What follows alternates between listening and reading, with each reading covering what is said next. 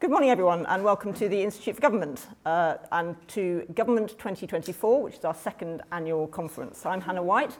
I'm Director of the Institute for Government, and I'm really delighted to see you all here today. Also delighted to welcome the more than 1,000 people who've signed up to watch us online. And I'm delighted to say we're partnering today with Grant Thornton. And before I make some opening remarks, I'm very pleased to welcome Phillip Woolley, who's a partner and head of public services consulting at Grant Thornton, just to say a few words.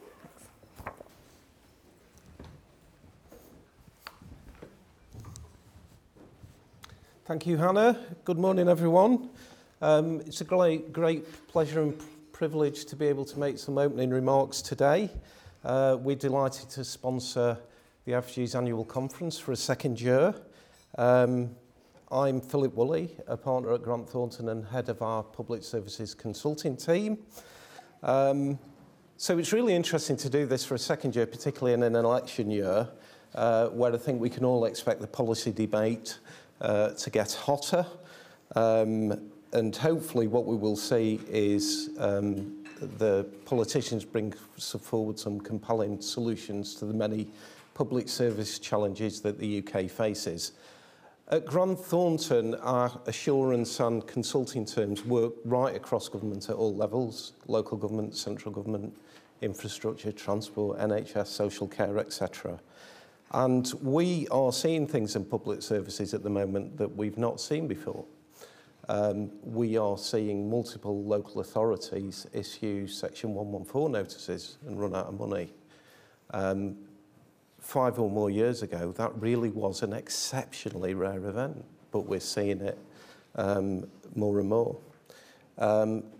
We are seeing in the NHS acute workforce shortages causing stress and burnout. Workforce shortages currently running at about 9% and 10.6% in social care. So really acute problems, all underpinned by increasing demand and ageing population, which are really putting public services under very great pressure. In infrastructure, we're seeing enormous demands for investment, particularly in the regions and particularly in support of levelling up, etc. And continued demand for greater devolution in government structures. So lots and lots of challenges everywhere we look. But we're also seeing large opportunities in technology, automation, artificial intelligence, etc.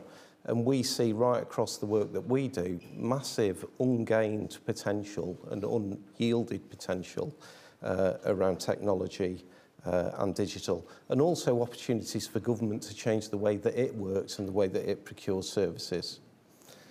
So as we approach the election, government's got massive challenges in a very challenging fiscal environment, nothing like the fiscal environment that we saw in '97 when there was a change to a Labour government. So really, the demand will be for real innovation, real change in a challenging fiscal environment. So hopefully this conference today we'll start to hear some of those really interesting ideas come forward, and the panel that's been assembled today should offer us a fascinating insight. So I hope that everyone really enjoys the conference, and we're delighted to support it again. Thank you, Heather. Thanks very much, Phil.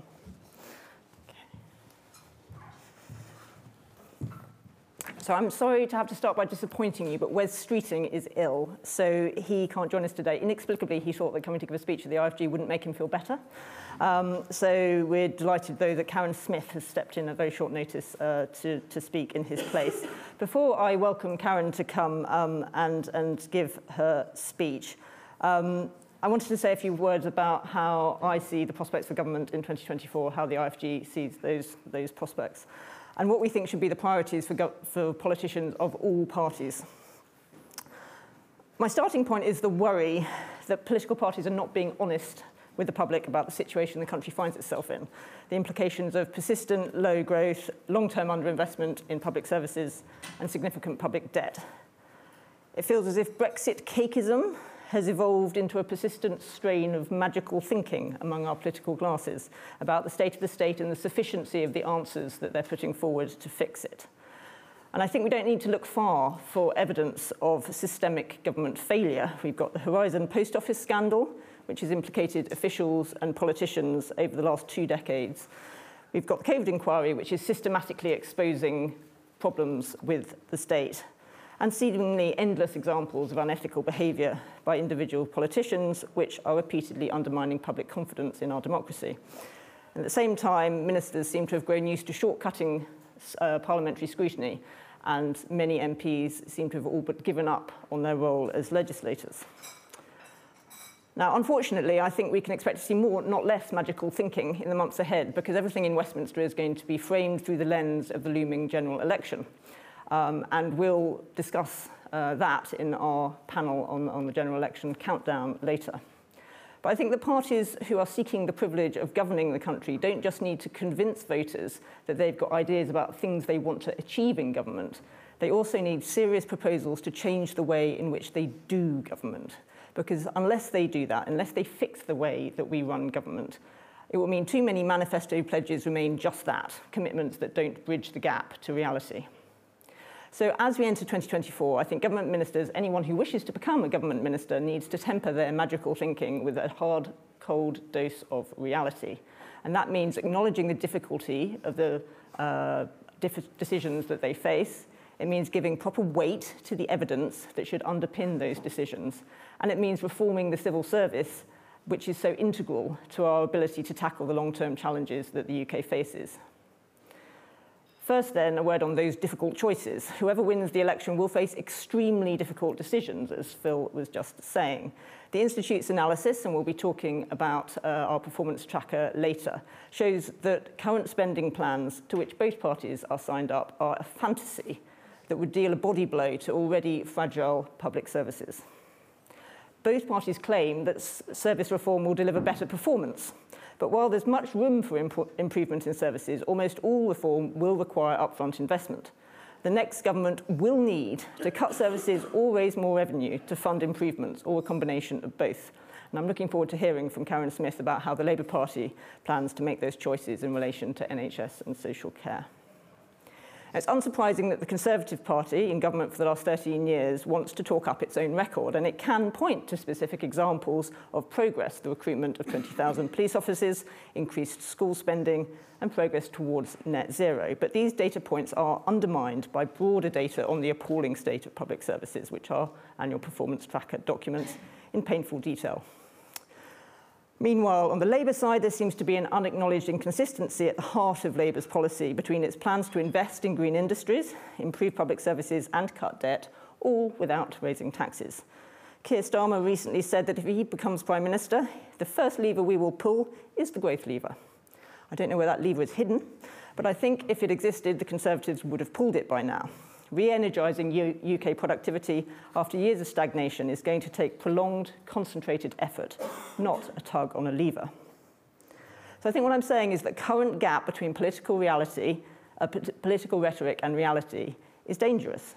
According to Ipsos, the proportion of people saying they trust politicians and government ministers to tell the truth has fallen to 9%, lower even than in the aftermath of the MP's expenses scandal. If parties promise lower taxes and better public services but fail to deliver either, it will do nothing for public trust in government or politics. So the second thing that politicians need to focus on this year is evidence. Politics is about debate and disagreement, about the direction of the country and about the policies that should get it there. But what should not be in question are the basic data that underpin that debate regarding the state of the economy, of society, or the environment. In recent years, we've seen politicians far too ready to undermine the institutions that their predecessors put in place to establish a common understanding of such facts, and to dismiss the experts whose job it is to produce and analyse the data. Nor have they done enough to help the civil service develop the expertise it needs to develop good policy.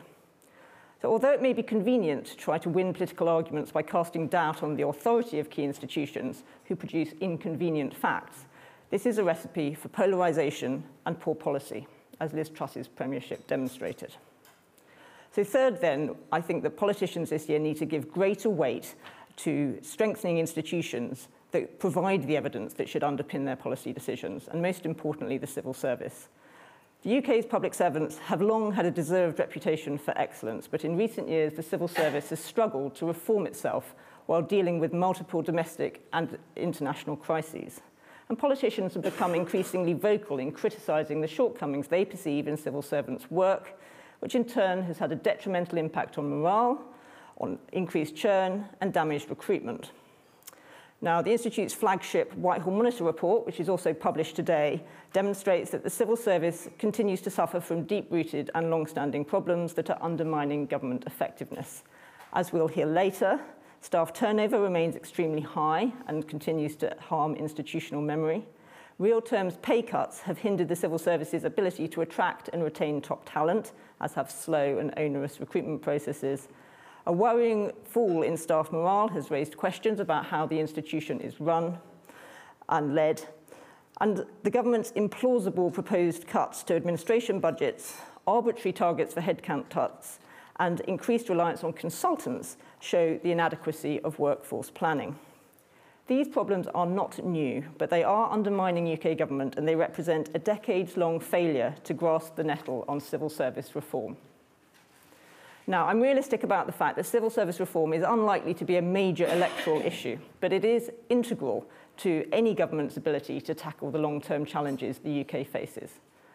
Fortunately, a positive point in my speech, support for such reform seems to be growing, albeit slowly, but based on cross-party recognition of the problems.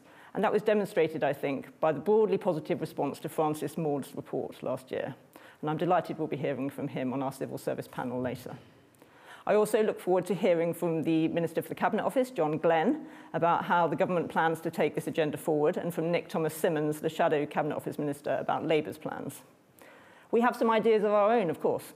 We have lots of existing work on how to strengthen the civil service, including by putting it on a stronger statutory footing.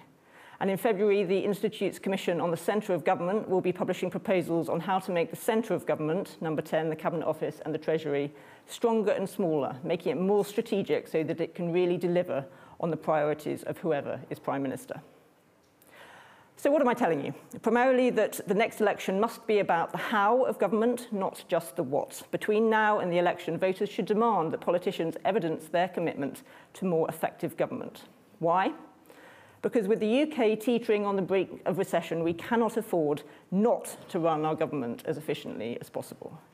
As systemic problems and demographic trends lead to ever-lengthening waiting lists, degrading infrastructure and workforce shortages, our public services cannot afford another year of short-term headline-grabbing fixes.